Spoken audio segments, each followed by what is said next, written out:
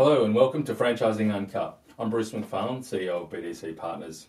After the success of our Tell Us Your Effing Story franchising series, where we interviewed some amazing franchisors last year, we decided to change the format a little bit this year and dive into some of the big issues in franchising in a little more detail.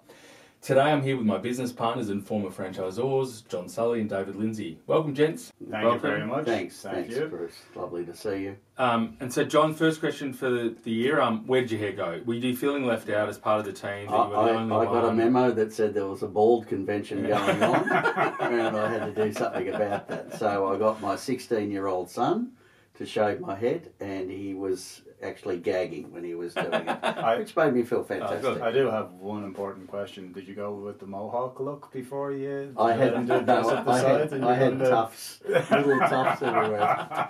It was very cool. Well, welcome to the club, John. Thank you. So, John, over the break, when you're on holidays, you decided to jump on LinkedIn and just rant, as you normally do. But one of your posts on LinkedIn did generate lots of conversation, which was fantastic. Lots of conversation from franchisors from all around the world. Interestingly, people were commenting from all over the place. Yeah. So what we decided to do, the three of us, is to go, well, let's move some of these discussions we were having about some of the issues and challenges in franchising from our boardroom table and from over the phone on our calls to a new series as part of our podcast series. So initially, Franchising Uncut, pretty crap name, so we're going to come up with a different name. So, something... I'm not the creative one of the group, so Dave, maybe... Effing Uncut. Oh, effing Uncut. So we want to hear from people about what topics they want to hear from. So if you're watching this now, shoot through a topic if there's something you want to get into. But today, the first topic was what's wrong with franchising. You were talking about how is franchising broken? What are the some of the challenges? And so, what prompted you to write a post about franchising? It's dying and it's over. Yeah, look, it's an interesting one because the over Christmas, as a bit of backstory, we had our old au pair babysitter come out from Germany, and she bought some presents, but she also bought COVID. So we were, which was very nice of her, but we were basically in lockdown for 2.5 weeks, and it just it gave me a bit of a chance to sort of have a think about the last year and what we'd been working on and what we'd been doing. And I sort of felt, it felt hollow. I love franchising. It's a great way for people to get in and take their own step and start a business. And you've got you've got safety blankets. You should have, guide rails around, all that sort of stuff. And I just felt like some of the companies that I've seen and that we've seen, it just lost its way. And it had gone from when we were growing businesses, and Michelle's in particular, it was about making the franchisee money, and now it's just about, it seems to be, not all the same, it's a generalist comment, but they are looking at how they can gouge as much money out of every facet of the dollar flow throughout these systems.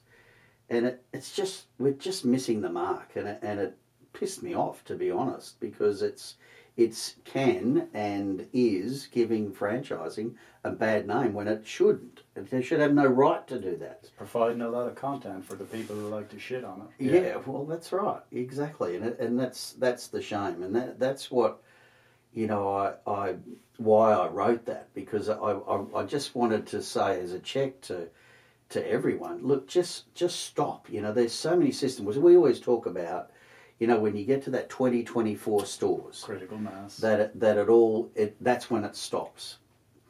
And I think it stops because for the X factor is always the founder in many cases, and they're getting new people into the system to do the work and blah blah blah, all that sort of standard stuff. But I think it also fails at that point because, particularly recently, that the money is not there. The return to the franchisee is not there. So they're getting there and they're going, well, hold on a minute, I'm not fucking making any money here. The franchisor is, but I'm not like what it used to be.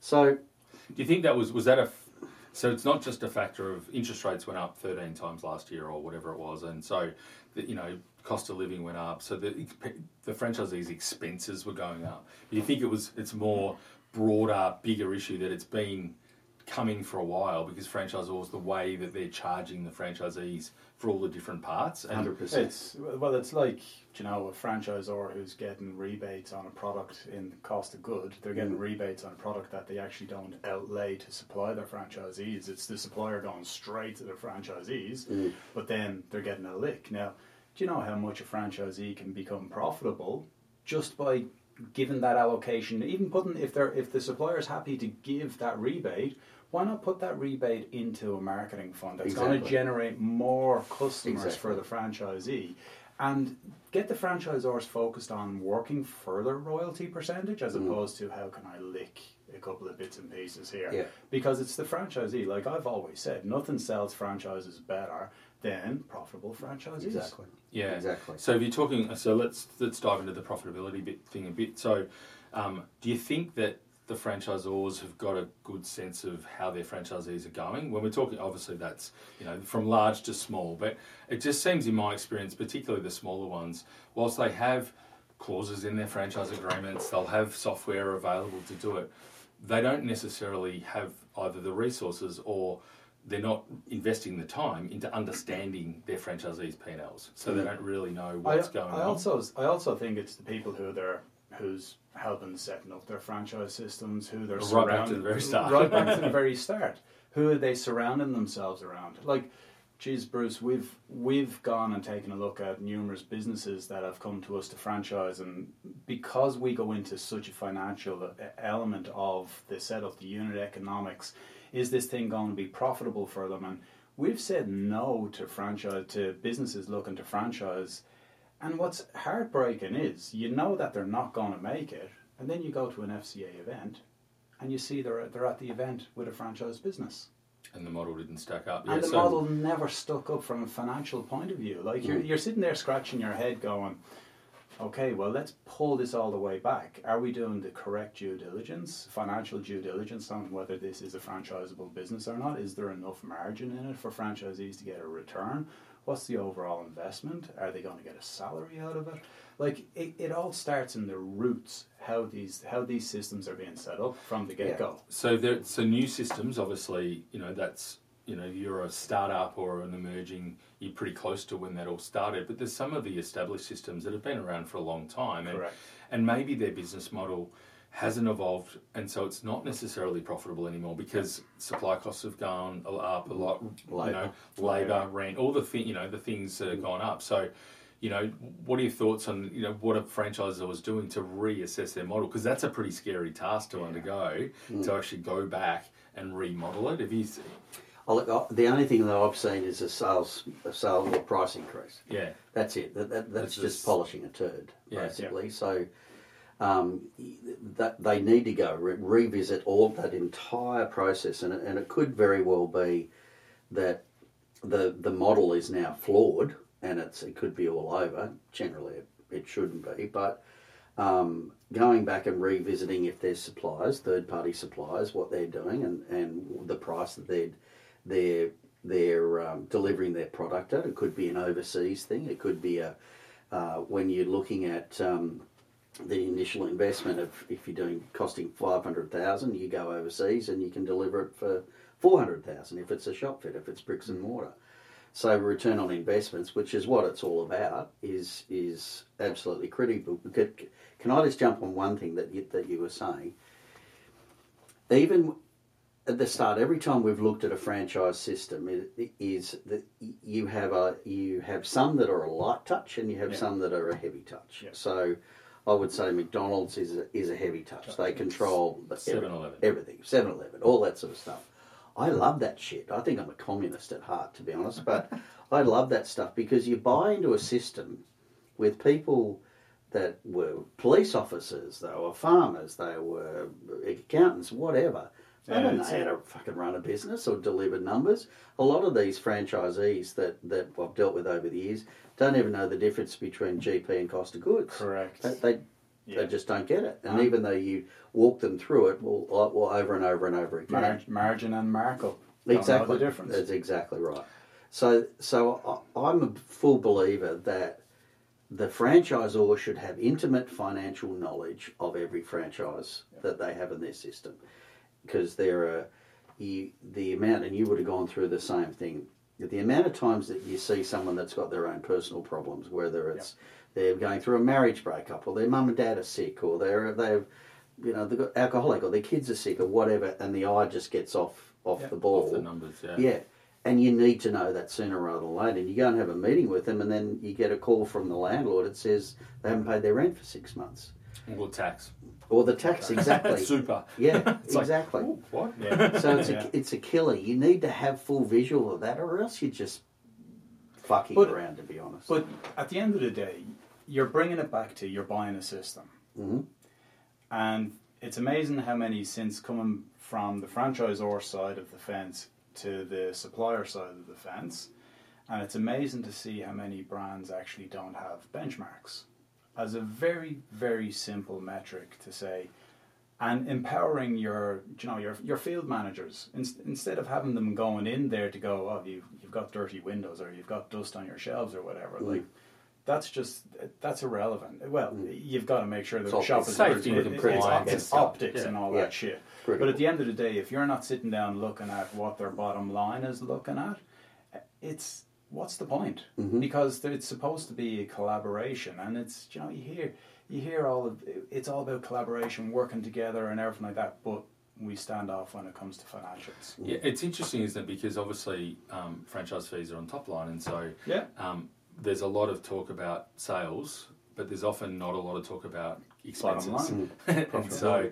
profitability. Because so do you think there's so it's just a matter of, it's a part of the conversation, it's helping educate, because given that you're based, depending on what system you're in, but often the franchisees are passionate about fitness or passionate about food or whatever it is. Yeah, correct. And so they love the product that they're in a franchise system for, but they don't necessarily have all the skills around it. So it's just it's making sure that financial knowledge is passed on. Exactly, and they have the tools to understand it as well, because they, you can't teach passion. And if they're exactly like what you said, they love food or they love fitness, God knows I don't. Walking dogs. Yeah, walking dogs, exactly. But if you have that, then you've got it all. You can do everything else, but you can't create passion. No, and you can't train attitude. Yeah. Yeah, so you got all that. So you got all those things, and that's why it's so disappointing when you've got these people that are passionate about walking dogs or fitness or whatever it is, and then they're not that great at running a business, but they've got into a franchise because if they had started it themselves, they probably would have gone broke a lot quicker than what they did. It's like this whole idea. We don't want our franchisees too entrepreneurial, because then they'll go out and do their own things. But yet, when you're recruiting them and bringing them on, you're telling them, now let them go and look for a site. Now let them go and get this financial advice. Now, but we're not going to give them any financial information. And it's kind of like you're either one or the other. So what are we doing? Are we a franchise system that we can guide them through this and give them the guide rails? To your point, but it's interesting what you say though, because if you're going to be we'll talk about the economics of the franchisor now. So if you're a franchisor and you've got 8 sites, right? Yeah. So you don't have a property guy and a field manager. You don't have you have the founder and 3 people, and they're trying to do all these things. At best, it's a founder and someone. So it's just that challenge for that emerging franchisor, the startup franchisor, as they go through the start. The founder's probably finding the sites, the founder's managing the fit outs, the founder's doing like all of those things, which you both were involved in all those different parts. But I guess the economics of the franchisor, they don't have enough royalties to cover employing all these people. So I guess it's that balance between what you're doing yourself, what you're bringing a team in-house, and then what you're using external consultants to do, and who's paying for it all as part of the thing. So, I think that's a really important one, because the franchisor, if they're using external parties, well, are they managing the external parties? Or are they just telling the franchisee, off you go? So, I want to talk about a couple of them, but like supply chain's the one you've already touched on. So let's talk about supply chain for a minute. So you've been involved in a few different businesses. One of them, supply chain was the biggest issue you've talked to. So to talk about bad supply chain, party shop. Yep. But then other one, you're involved in a bakery, so you were managing that. So and controlled it. So why did it go wrong, and then what did you do right in the other one? Well, I mean, the first one was right. The Michelle stuff was right because we controlled it and we made it. The biggest issue was really around staff. So we had recipes, you had raw materials, all that sort of stuff. So we were in complete control, and we could change the product to meet the time. So if it was seasonality and we started doing fruit friands or whatever the hell, or Danishes that was the fruit at the time that was in season. You're making products like that. Healthy products. I would hope not. But then on the party shop side, we'd done a deal with the American company Amscan, and they had 1,000 or 900 Party City stores. So all of the fast moving goods, cards or games or whatever the hell they were, hats, party hats, all went to them. So we'd get it like 6 months, 8 months later, and the horse had bolted. So if there was a new movie out, it was gone and dusted by the time we got the product. So that was a massive lesson to me to be very careful in anything that you get involved in, that you have continuity and control of the supply of the products. So yeah. What about you, mate? Well, the thing is, because we used to bring in the salt machines. Yeah. And the biggest thing was fixing service and warranties and warranty issues, because we actually didn't have service personnel here. So because they were from Europe, weren't they? They were from Europe. Yeah. So I used to have to do all of the servicing of the machines myself, and then we always carried spare equipment. So if something did break down, we always wanted we didn't want one machine down for 24 hours for our franchisees, so I always carried a piece of equipment to quickly whip in, whip out, send the other one back to Europe, get it fixed, and then get it brought back. So making sure your suppliers are pretty much, along with all the stakeholders in a franchise system, they all need to be shared in the vision of what you're trying to achieve, where you're going, how you're doing it, and they make it a priority to be toeing the line with you. It's crucial, absolutely Where'd crucial. Where'd you get the salt? Down in Cryo. There was a pharmaceutical grade salt down in Cryo. Right. Cheatham salts. So another one. Funny story of that one. Because then you sold it, you dodgy prick, as table salt. I had a Volkswagen Caddy, and I learned its payload one day by putting a full pallet of salt in the back of it coming up from Geelong. Oh. Jesus Christ! I think the axle scraped the whole the whole road all the way up. It was quite funny, actually. Well, another one that I think is an interesting one is around site selection and fit outs, and so we'll probably lump them both in together. So, being part of a system where the franchisor says, well, the franchisee knows the area, they'll be able to find their own site, and they'll know the local contractors, so they'll be able to get it fitted out because they'll know builders and they'll know all that. And that's great if your franchisee has any idea what they're doing about negotiating leases, talking to landlords, what sort of deals are in place, and then talking to builders and actually understanding, how that and having time to project manage, because often your franchisees have got another job, they're still working, so they're getting ready to start servicing debt. So it's a balancing act. Yeah, so trying to they want to get the site open as quickly as possible, but at the same time they're trying to manage all these things. So let's talk about that process. We'll start with you this time, Dave. How did that process, did that evolve in terms of finding? No, it evolved. So eventually we used to make the franchisee do it. Yep. And then it got to the stage where we recognised that we weren't opening the locations quickly. We weren't opening them with a whole lot of collateral, a whole lot of outreach, a whole lot of following, brand awareness, clients ready to go, booked in. And when I done the assessment, all of the franchisees were doing was talking to builders, talking to designers, going to get fixtures and fittings, doing this, that and the other, when they should have been solely focused on activations in the local community. So that then, very simple fix. I then went, okay, well, I'm going to create a style guide, and I'm then going to align with builders, and this is our selection criteria. So I then would find a number of different sites and go and inspect them with the franchisee, and then we'd both sign them off together. From there, we had builders that were aligned to how we done it. So it was literally one day a box would show up and the entire place would get fit out.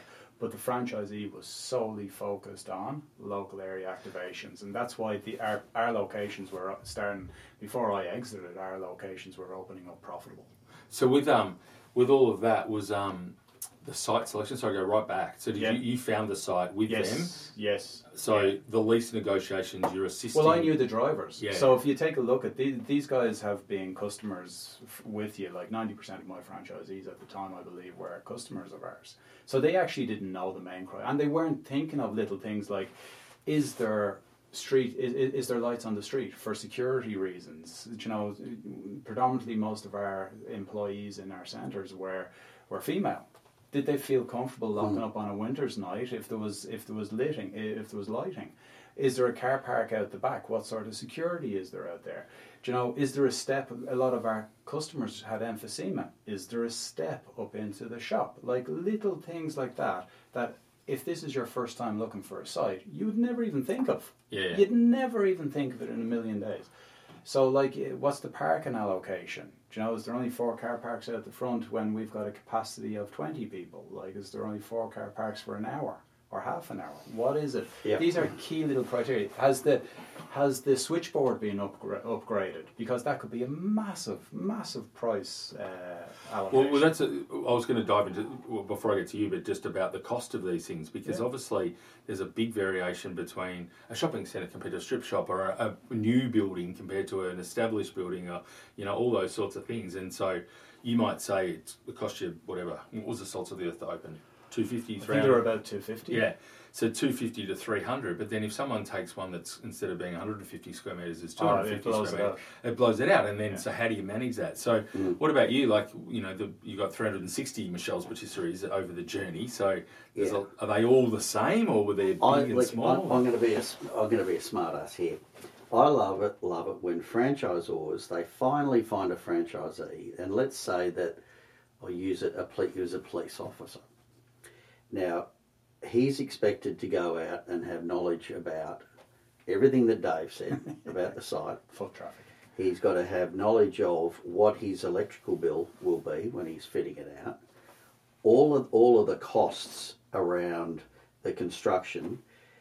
In the meantime, if it's food, he's got to go to the health department, do the health exam. Oh, yeah, do you need a permit for that? Do all that shit. Yeah, lodge all those forms. He's got to get finance from somewhere. He's got to get trained. He's still probably trying to do his job.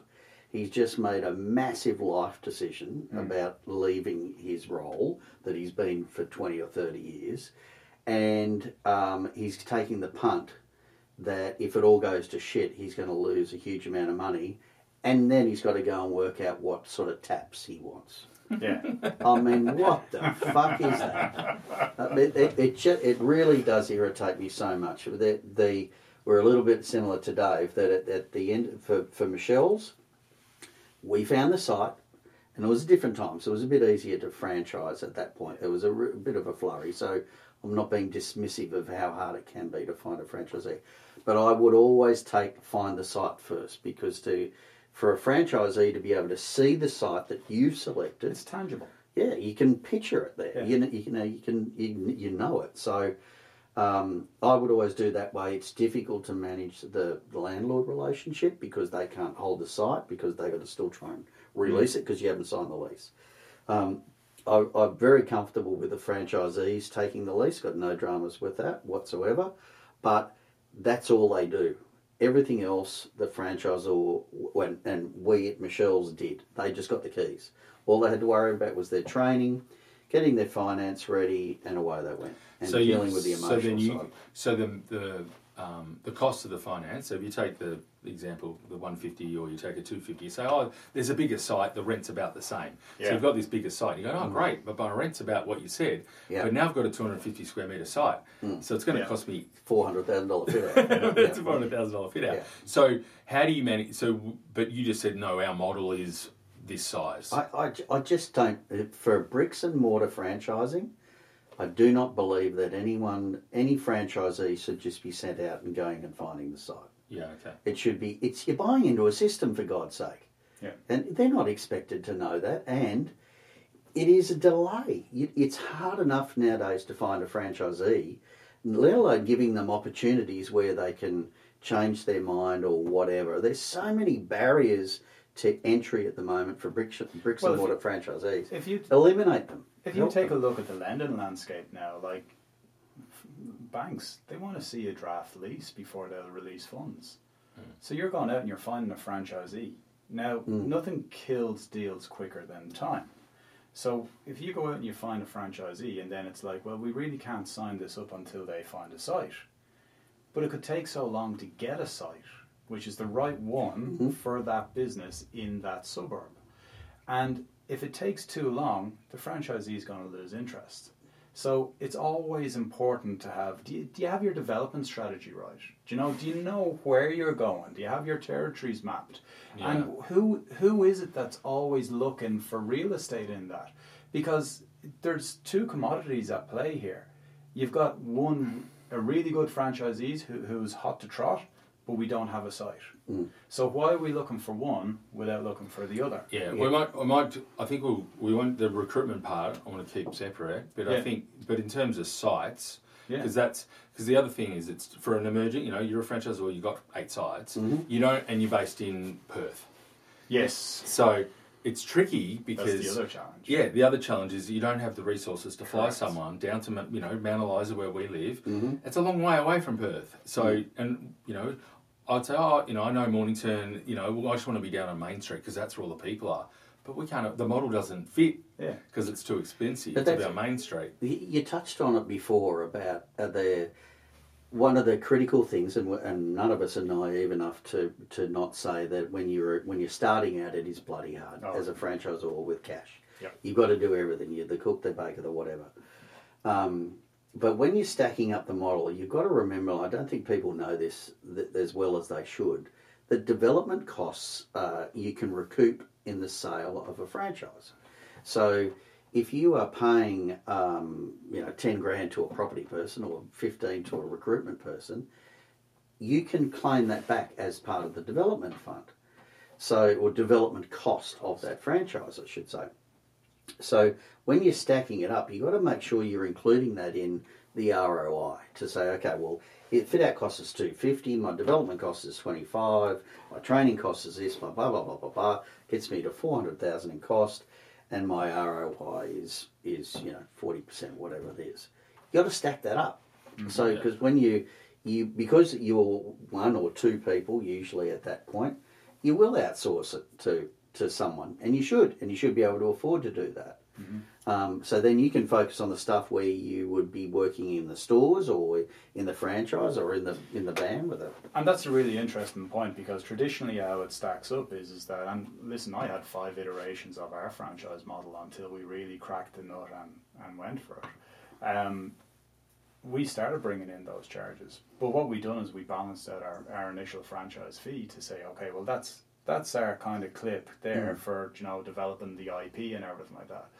But traditionally, what happens is unless you're a much larger franchise organization where you can absorb that development cost from the IFF or IIF initial franchise fee, most of the emerging brands, they take it out of that fee, and then all of a sudden they've got scraps to actually feed and try and grow from that, and they just can't run a profitable franchisor.